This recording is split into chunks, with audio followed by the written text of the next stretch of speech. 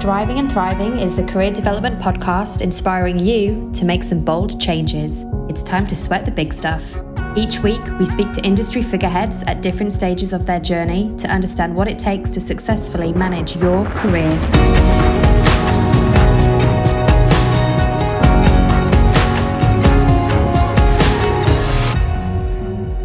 I'm your host, Laura Johnson, and today I'm lucky enough to be joined by Siobhan Carlson, marketing manager and B2B marketing enthusiast. To get us started, can you tell us a little bit about your career background and your current role? Yeah, absolutely. So my career, I did study marketing, but kind of as a secondary choice. When I left school, I went into a science degree and I thought that I wanted to be a pharmacist, and then very quickly realized within about 12 months that I absolutely hated it. So I had this big epiphany and whatever, and went to the counsellor at uni and said, I've had this epiphany. I want to study graphic design. And they're like, okay. So I changed to design, which was so sideways from anything scientific, but loved it. And then thought, probably to appease my parents, I should probably do something that sounds a little bit more sensible. So I'll add a double degree in marketing in it as well. And so I had these things that, this impression that I would end up being a designer, but actually fell more in love with the marketing side and could see that being able to connect those sorts of creative outcomes to business outcomes was really exciting, and found that marketing was a way to combine both. So make some coin, but also be in tune with my creative side as well. But when I left uni, I had a 3-day holiday. I'm originally from Queensland. I had a 3-day holiday in Melbourne. And at the end of that 3-day holiday, I decided to move to Melbourne with my partner. We moved about 6 weeks later and with no jobs and nothing to do. So I ended up landing in recruitment and spent a couple of years there. But it was interesting in that recruitment organisation. It was a really small organisation and they were interested in marketing. They'd never done any sort of marketing activity before, but were kind of aware that they needed to do it.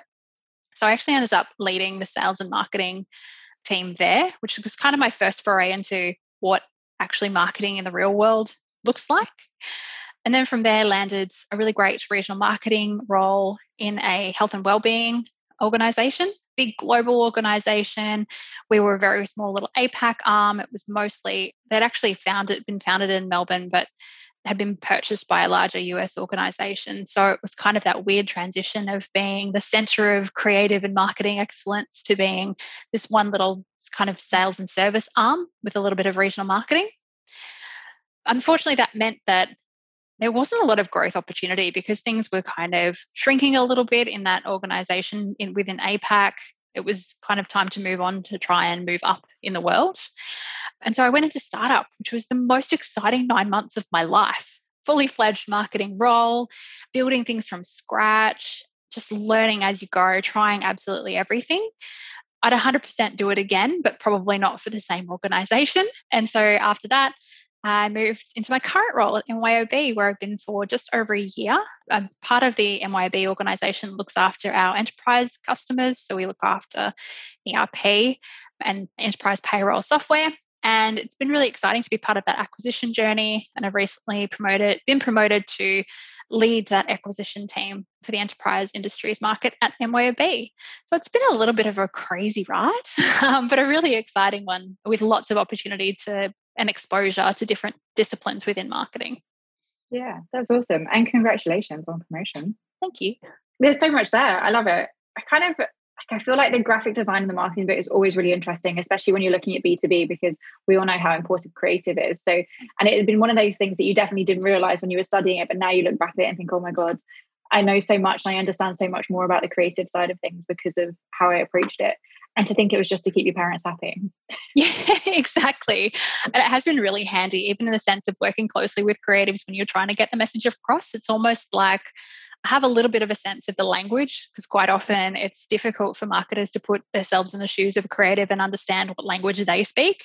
So being able to nail a brief and understand what kind of information they need to carry something off creatively, it's actually come really in handy. Yeah, absolutely. And I think as well, like from a sales, like going from managing the sales and marketing team, being in recruitment and the kind of sales aspect, and then the lead acquisition, like all of that just ties so nicely together. and obviously it doesn't sound like it was on purpose, but it feels like it's just been this really like natural kind of flow where everything's built on top of the next thing. And therefore you've got this really great understanding of all of it. Yeah, absolutely. You're right. It hasn't been deliberate at all. I feel like a lot of it's been quite accidental and a case of, oh my goodness, I've landed on my feet again. That's half of life, right? Is just chance. Yeah, totally. But absolutely, an understanding, particularly in acquisition, the role of the sales guys, having been the person who, I work really closely in my current role with the team that handles our marketing qualified leads, being the person in the past that's had to divvy those out to sales or make those calls myself or, nurture someone if they've made an inquiry, helps understand and appreciate a little bit more closely what their day-to-day looks like and what they're measured on, so that you can work backwards and work really closely with them as a marketer and get a little bit closer to their processes and help them out a little bit more. Totally. And I think there's just that level of empathy there. Exactly what you're saying. When you've been on the other side of it, you've got this level of empathy that you wouldn't have if not.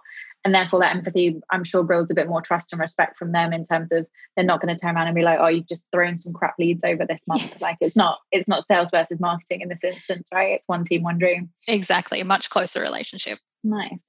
I guess if you could go back to the beginning of your career, what do you think is the one bit of advice or the one thing that you wish you knew when you started that you know now?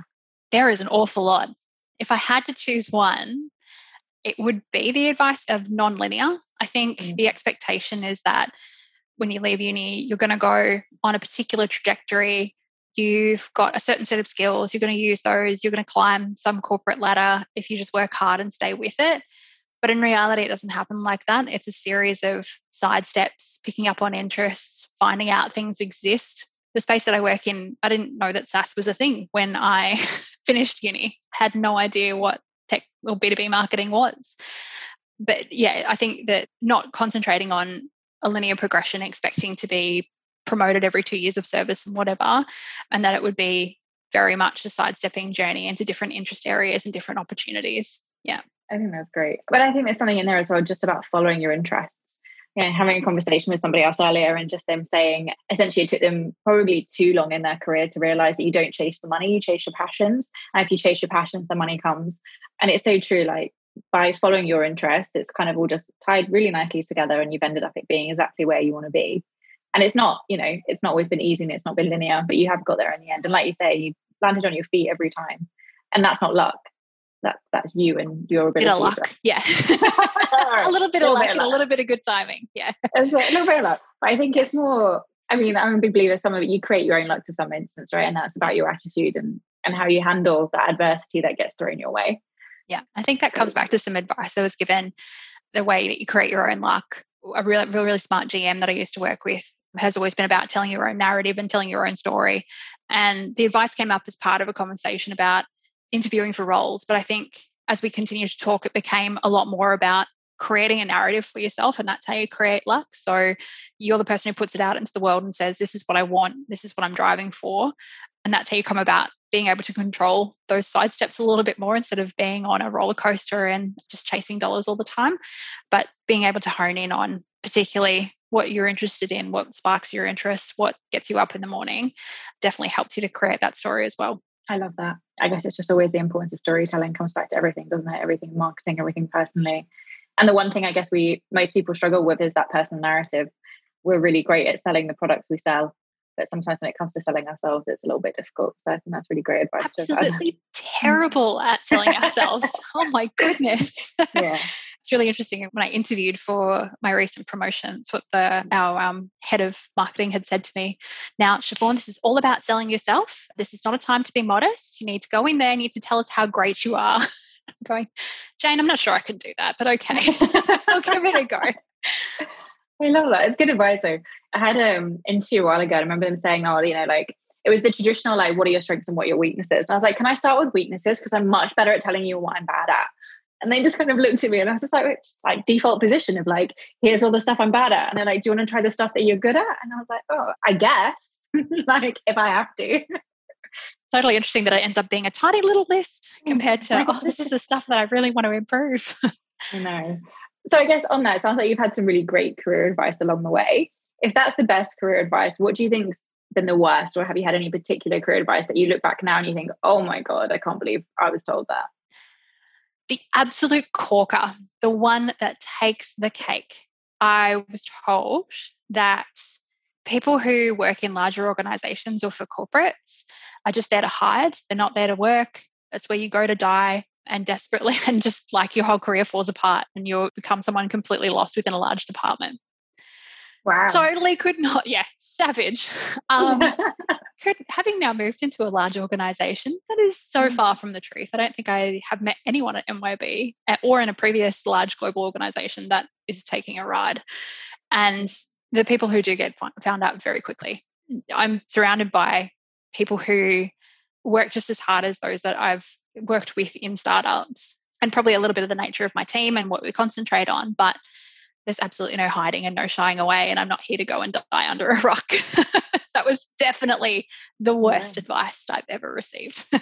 Pretty savage. It obviously sounds like that person had a very bad experience that they would just like to project onto everybody that they speak to. Absolutely. Yeah. Wow. Yeah. No, that's pretty terrible. I guess then, so it sounds like obviously there's been a little bit of luck, as we've said, but lots of kind of taking chances and just rolling your sleeves up and getting stuck into stuff, particularly when it came to startup. But what do you think has been the key to your success along the way? I think the one thing is probably the sense of getting stuck in and getting shit done. Definitely someone who wants to jump in and try things before things are fully fledged. And I think as a marketer, as things change really rapidly, as we're given new tools, new tech, new opportunities, new insights, and there are so many changes to the way that our customers want to buy, I think it's really imperative to get in and try stuff and test and learn. Could be on a small scale initially, as long as it's broadly aligned to a strategy and not completely off message. Really, really important to get in, try stuff out and learn from that. I think that's where the biggest opportunities and learnings have come from in my career, definitely. Yeah, I love that. Just touching on there, so you're totally right. There's always new tech, new things happening. Obviously, the last however many months, or are we going into years now, things have changed as well from a global level. How do you stay on top of things? Like, how do you keep on top of, trends, new tech, and what's happening? So, a couple of things I can think of. I'm ridiculously obsessed with marketing podcasts, which is shocking, but also more broadly sort of business and B2B podcasts. And I find that they spark new ideas and whatever else. A lot of it's peer-to-peer. So always scrolling through LinkedIn unashamedly. And quite often there's people who aggregate comments around what particular tools they're using. And then there's brands that you admire. Everyone has a set of brands that are in your industry or not in your industry, in your space, that you really admire, you love what they do, and work backwards to figure out how they've done it. So you go onto their website and you have a look at the tools that they've got, you have a look at the way that they've structured things or the way they're messaging things, and it becomes kind of your own little, what do you call it? Like a flip book or a file. Swipe file. Yeah. It becomes almost a swipe file of things that you find really inspiring, and you can take your own sort of lean on it and your own tact on things. That's probably, I would say the obsession with podcasts, obsession with peer-to-peer on social, and creating that own swipe file of things that you find really inspiring. Love it. And on podcasts, what's your go-to, or like if you had to pick one or two for us to listen to? Okay. I am a DGMG nerd, unashamed. I think every marketer is, right? Personally, I really liked his original DGMG podcast for the simple fact that he spoke with marketers less about the tactical level of stuff and more about the strategic level, and particularly how they were building their own teams. Yeah. It'd be from small startups right to huge global organizations, and how they think about managing the skills of their team and how they build out their teams. Super interesting stuff. I also really love Chris Walker, who doesn't, again, also a bit of a babe, so that helps. But the Mandan podcast, for the same reasons, it gives really great interviews and insights into a huge breadth of organizations, and that they do tend to be a little bit more hacky ideas, inspiring sort of stuff. So I think between the two, it's a really nice blend. Yeah, I love both of those. Good shout. And then I guess on brands, what are your go-to brands to geek out on? Oh, love Gong. Absolutely love Gong. Love what Kyle Lacey's done over at Lessonly. They've just been acquired. He's cool. I follow this. Have you heard of Offended Marketing? Dan Kelsall.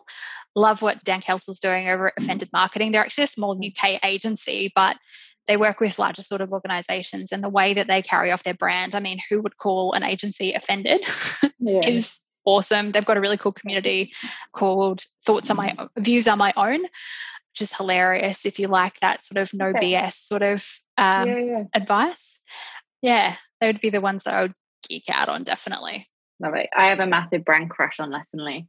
Oh, yeah. I'm interested to see like how it all merges, and I have done for ages. I remember being when I was over in Toronto for a while, coming across them then and just being like, and I think it was something on Twitter. I can't remember how it came up, but I tried to get a book because they've written a couple of books now and I've got them both here, but it was the first one and they didn't ship outside the US. So I think I put something on Twitter and they came back straight away and were like, we'll send you one. Amazing. And I was like, oh, yes. Like, I don't have any Twitter followers. I'm quite literally no one. And they like sent me the book free of charge, posted it cost them a fortune to post, and then put all these like Lessonly stickers and stuff in it. That is adorable. Yeah, and just like little bits and pieces that you see them do. I think they've just done a really good job of brand and community in the same way that I guess Dave did at Drift, and that's why we love to geek out on that. I feel like they have, and they've just really owned their niche. So it'll be interesting to see how that moves when they move with Seismic and how that's all going to come together. I'm quite intrigued as to how that's going to work. Same, watching that very closely. It could go one of either way, right? Like, yeah. I think because they will have such loyal brand followers. And I guess, again, one of the things that popped up the other day around, like, you've got a brand when people will pay for your merch, and the whole Ollie Llama merch range, which I've always loved. Actually went on the other day when I got the pup to see whether they had any like cute dog stuff, but they didn't have anything. So quickly. I'm going to keep an eye on that. Yeah, no, I think they're great ones. And Gong, yeah, I mean, like, who doesn't love what Gong are doing? Exactly. Yeah, I know. It's like the total typical marketing answer, right? But Udi's doing awesome things, and he's a hilarious guy. I can't remember the name of the guy who runs their social, but hilarious. Like memes all day. It's so out of the ordinary for what like a brand would do on LinkedIn, but it's actually hilarious. And I don't know whether that's like because I find boomer humor so amusing. I love it, but I don't know. Look, I'm a nerd. Like, I'm terrible. I am so out of touch that the only time I see TikTok videos is on LinkedIn. So like, let's not. I'm not cool. Okay, I might just ask last question then. Yeah. Who else would you like to hear from on the podcast? Whose career story would you like to hear? Oh my goodness. Trying to think, who am I crushing on? Jessica Box. Jessica Box. Okay. Yeah. So the person I would really like to know more about is Jessica Box. She's head of growth over at Linktree, but she is quite involved in Girls in Tech as well. I think she'd be super interesting to hear from. Awesome. Cool. I'll reach out and see what we can do. Thank you for today. I really appreciate it. Want to know more about how to get ahead? Be sure to check out striving.io for career development tools and mentorships to guide you through.